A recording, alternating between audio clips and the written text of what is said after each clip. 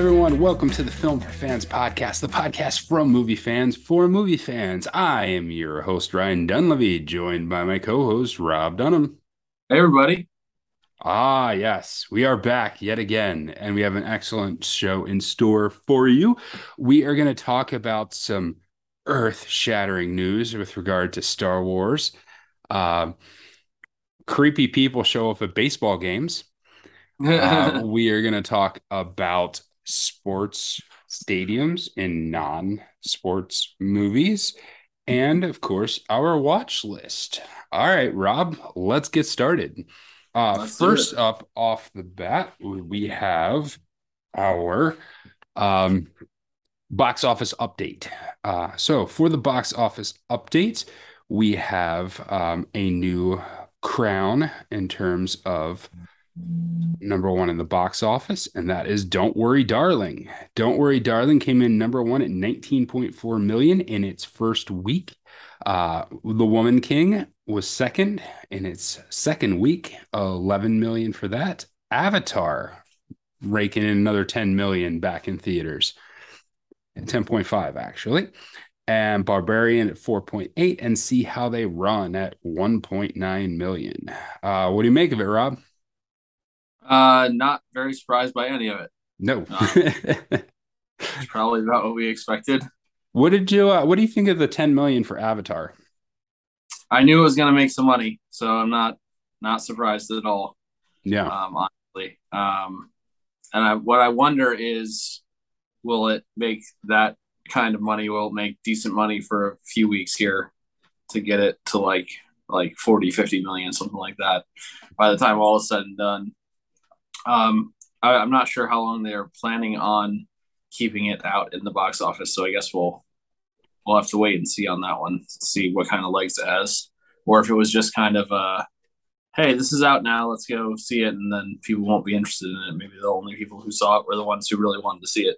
Yeah, I'm the timing is a little curious for me since the other movie doesn't come out quite yet. I would have thought that you would wait till like late October to roll this thing out. But maybe, I don't know, maybe the timing does work. I don't know. Mm-hmm. We'll see. We'll see how long it lasts in the box office, how long they plan on keeping it in there. Um, Not surprised that Don't Worry, Darling was one, and Woman King was two.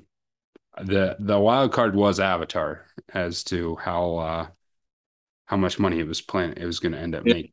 I really need to get out to the theater this week. See, Don't Worry, Darling. So I didn't have a chance to go any nights this last week. Okay, I did see how they run last night, Mm, so I can talk about that in our watch list segment. cool. Yeah. Uh, so that's the box office. Opening this week, we have three movies of note. Bros, starring Billy Eichner and Luke McFarlane, which is two men with commitment problems attempt a relationship.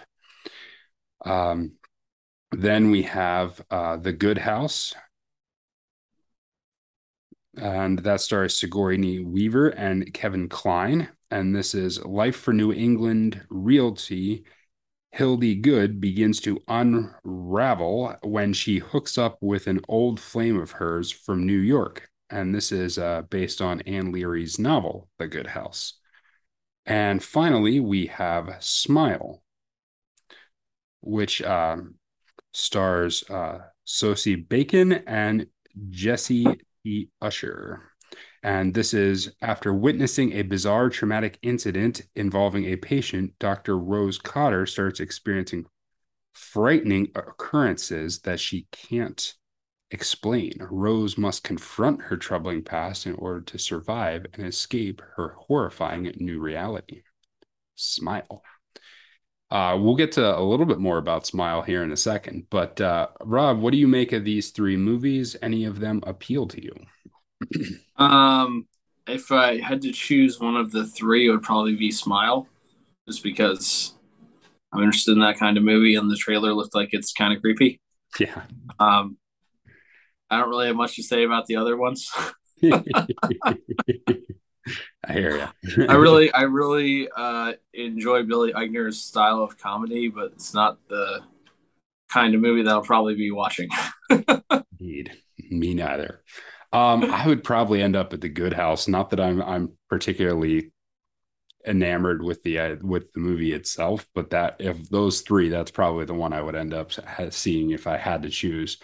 Thankfully I don't have to choose, and there's still some other stuff I'd want to see. So, uh, but bringing it back to Smile, I don't know how many people might have seen this over the past week at New York City baseball games, whether you were at Citi Field or Yankee Stadium.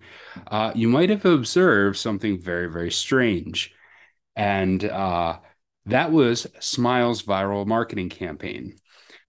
They decided to send the actors to sit directly behind home plate wearing fluorescent t-shirts with horribly creepy smiles on their faces the entire time they were back there. I think John Boy at one point was tweeting about this and said there was a literal demon behind home plate. But that was their viral marketing campaign, is to send the actors out there to make horribly creepy faces at national TV cameras at baseball games, which is interesting. I mean, what do you make of that as a marketing ploy? Well, I hope they got paid a little extra because that, it's gotta hurt the mouth. Yeah, for real. Just to smile that much that wide. It was Oh, definitely eye catching yeah, and very like I think it's pretty clever because it costs probably almost nothing other than getting the person a ticket to the baseball game. yeah.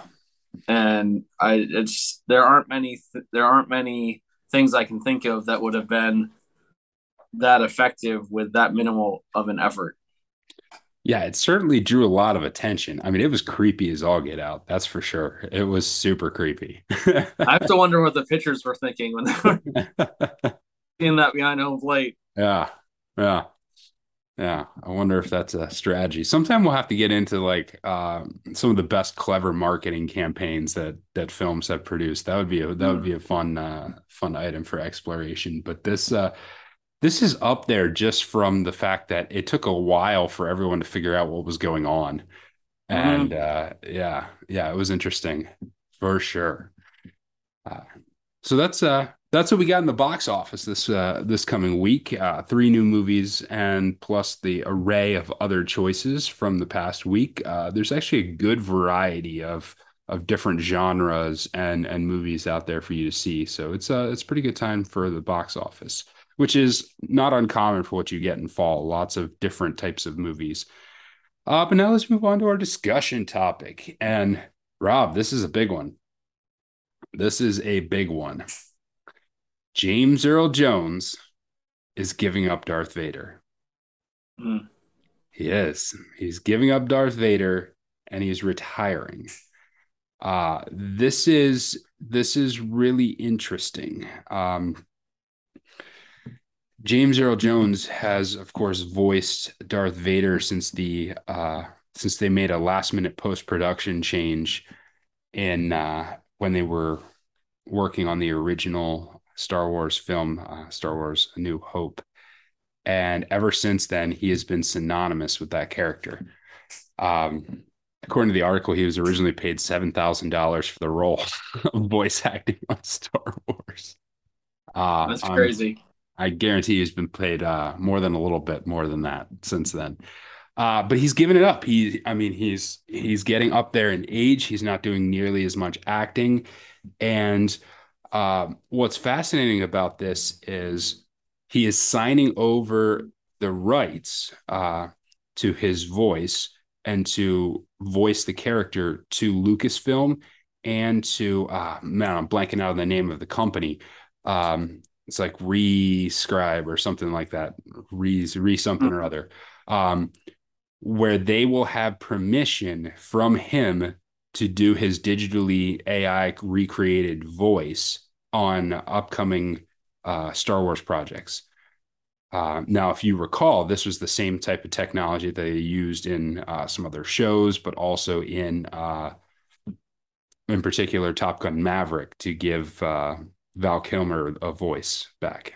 It's really interesting technology, and it was actually one of the persuading elements for him is when he saw what they could do with it. Rob, what do you make of James Earl Jones' retirement?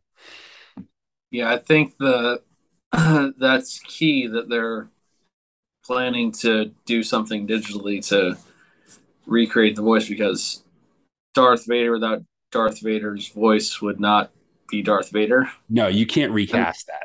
Like and I there is think only one James Earl Jones. that really speaks to the gravitas and power that he brought to that character Yeah. with just his voice. Because so much of what Darth Vader is emanates from that voice, from the power in it, from the will in it, the terror in it at times. Hmm. That I, it's hard. It's something that's impossible to imagine anyone else doing it because we've heard it for so long now that it is what the character is. Yeah. Well, and I mean, James Earl Jones has one of the most legendary voices.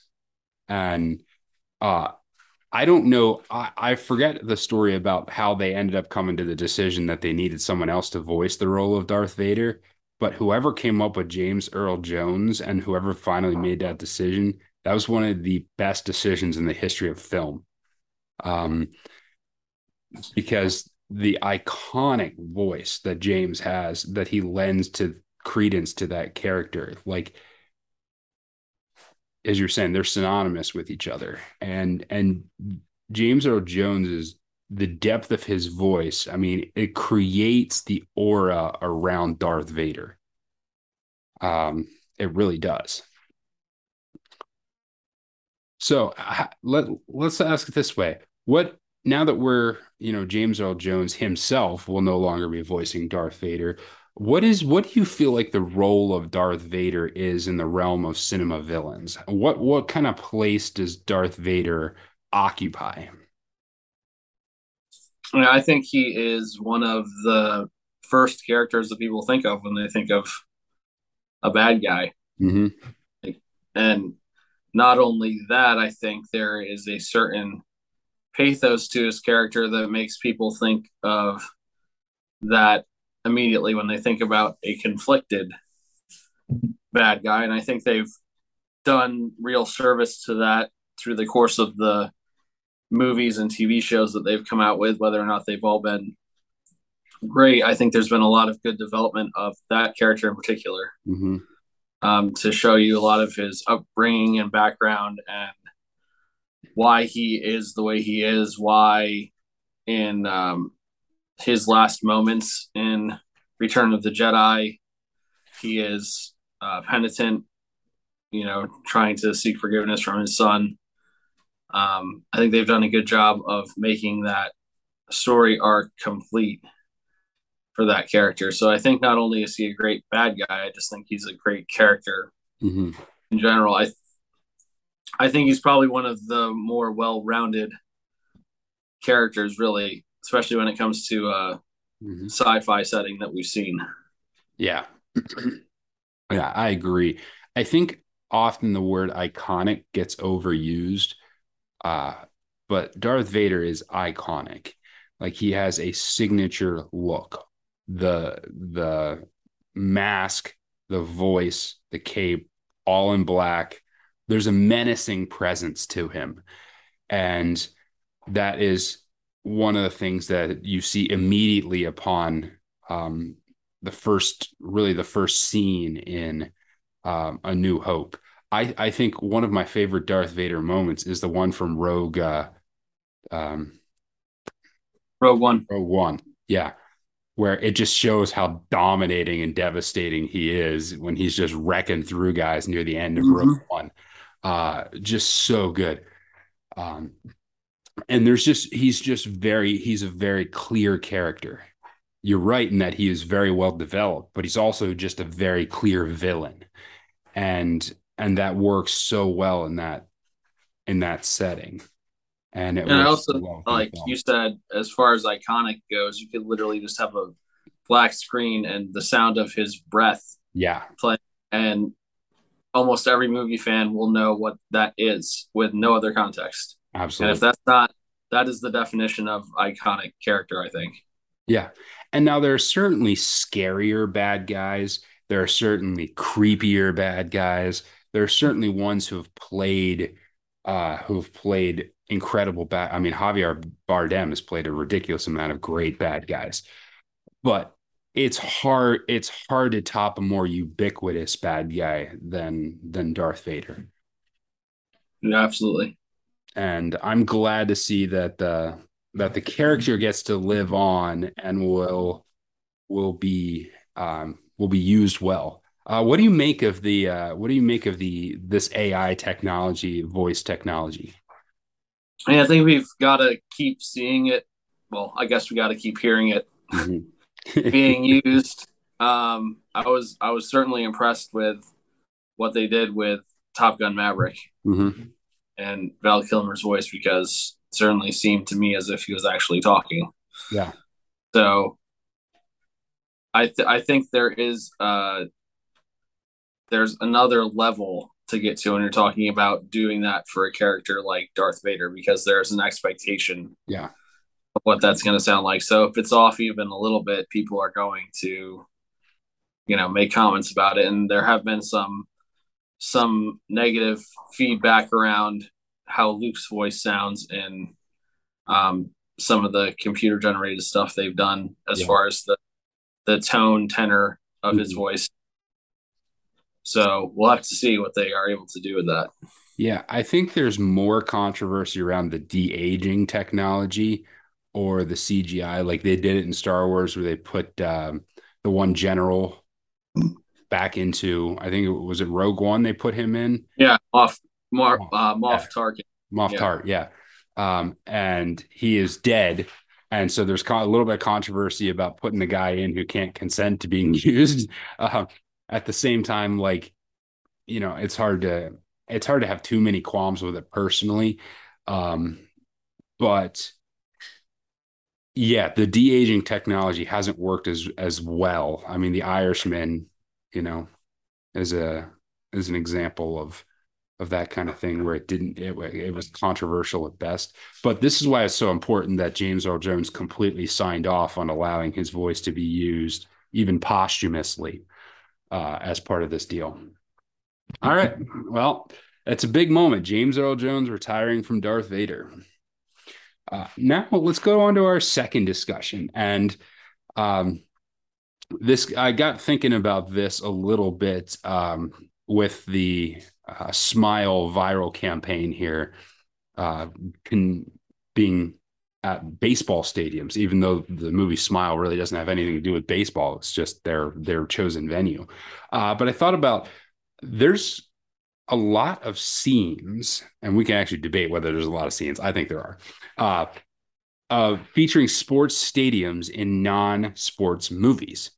And so we thought we'd do a little bit of trivia along these lines, where we'll go back and forth on this, and you can give either the stadium or you can give the movie, and the other person has to guess it. So if you give me a stadium, I will have to guess what movie it was in. If I give you a movie, you will have to tell me what stadium was in that movie. Sound good? so I would probably be able to think of more if I spent some more time Yeah. thinking about it. I'm sure, but I came up with a few. Cool. All right. I'll go first. And if this happens to be on one of yours, so be it. Uh, the movie, I'll give you the movie first for this one. The Town. Oh, the town is Fenway Park. Yeah. Yeah. Start you off an easy one. Yeah. One of the main subplots is they're robbing Fenway Park. I guess Yeah. that's not really a subplot so much as the focus of this the crime that Yeah. kicks off the whole rest of the movie. The final battle scene all takes place in the tunnels underneath Fenway Park. Yeah, yeah, and it's pretty fascinating to see some of the behind the scenes money stuff going on. Mhm. Not that it's exactly like that, but I'm sure it's somewhat close to that at least. So, and I don't know if I specified non-sports movies, right? They Yeah, specify, yeah, yeah, for the audience, that is. I know I yeah, had put it in the outline for you, but yeah, non-sports yeah, movies, that's why. Yeah. yeah. And even though that's a main part of the movie, I still consider that not a sports movie. Yeah. Okay, one I've got is the University of Penn football stadium. Oh, yes. Okay. That's going to be an Unbreakable. Yep, yep. And the interesting thing about that is you may not necessarily know it's the UPenn Stadium Mhm. unless you are familiar with Philadelphia. Yeah. And I actually just drove by that on my way to see the Killers in concert this last week. Yeah. And when we drove by it, I pointed at it and told our friends, that's the stadium from Unbreakable. And Yeah. that's one of the cool things about M. Night's work is that he is very conscious on filming in Philadelphia, Mhm. specifically, and in that Delaware Valley region generally for almost all his movies. So there are a lot of areas there, if you know about the area, that are recognizable in his movies. Okay. All right. Next one, I will give you the stadium. You give me the movie. Now, it has been renamed this year, and I don't know what the new name is, but whatever. Who cares? Heinz Field, Pittsburgh. Yeah, and that was on my list too. And that's The Dark Knight Rises Yep. with Bane's speech when Hmm. then exploding as Heinz Ward is running with the football. Yeah. So yeah, interestingly enough, they had I think 6 or 7 actual Pittsburgh Steelers take part in that with cameos, and then the rest of them obviously were just regular actors, Hmm. uh, extras who were part of those scenes. Yeah. Another one I have is the University of Alabama's football field. Oh, University of Alabama's football field.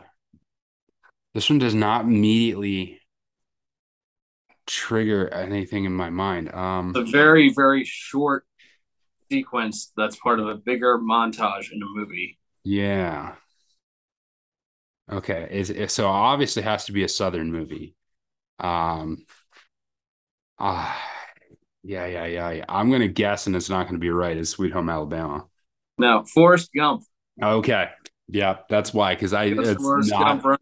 walks Yeah. on to the Alabama football team and runs for a touchdown and just keeps running Yep. all the way through the stadium. Yep. You're He right. also played ping pong against President Nixon, I want to say, or is it Something. Johnson? I don't, I don't know. yeah, Not one of my favorite movies, so I don't watch it very often. But yeah, yeah. you're right. I remember that one now. Yeah. Okay. That's a good one. That's a good one. Um, I will give you the movie. You give me I think Ferris Bueller's Day Okay. Off. Chicago. This is the part of the show where I say I've never watched Ferris Bueller's Day Off all the way through. Oh, oh my goodness. Oh, you But shame I think yourself. it's the baseball game. Is it the Cubs? It is the Cubs. Okay, I was not sure if it was the Cubs or the White Sox. Yeah, So Wrigley Field, Chicago. yeah, yeah. That's one of his activities on his day off is Hmm. taking a game at Wrigley Field. So I have one more, and I don't even think it's worth guessing because it's not made clear where the stadium is or who is playing because it's all made up. Okay. Um, Hit me up. Let's so so I'll give you I'll give you the actor, and you can tell me if you know what movie it is. okay. So Harrison Ford is in this movie, Okay. and there's a football game involved. Okay. Is it Harrison Ford? Is he the one? There have been a lot of people who have played this character. I think this one is the Harrison Ford movie. Are you referring to the Sum of All Fears? Yes, is that Ben Affleck? That's Ben Affleck. Okay, yeah. I couldn't Okay. remember which version Oh. of Jack Ryan it was. Yeah, no, the Sum of All Fears, the ending with the nuke inside Yes, the Super Bowl which stadium. might be in like Baltimore or Washington D.C. or it's not really ever like made I, explicitly clear. I don't think yeah, I feel like it's in Baltimore, if I'm not mistaken. because whoever's playing is not actual teams, Yeah, and it's in a dome, which doesn't exist in either of those yeah, places. yeah. So, All right. So I got a couple more for you. We'll run through these real quick. All right. The movie is Hitch. I've only seen Hitch one time. Okay. I don't remember what it is. Madison Square Garden. There's a Okay. scene where Yep. he takes the Yep. one girl on a date, Mhm. Madison Square Garden to a Knicks game. Yeah. All right. Next one. Uh, Yankee Stadium. There's a bunch of movies. This is a movie with Emily Blunt in it. Emily Blunt. There is a short scene in Yankee Stadium.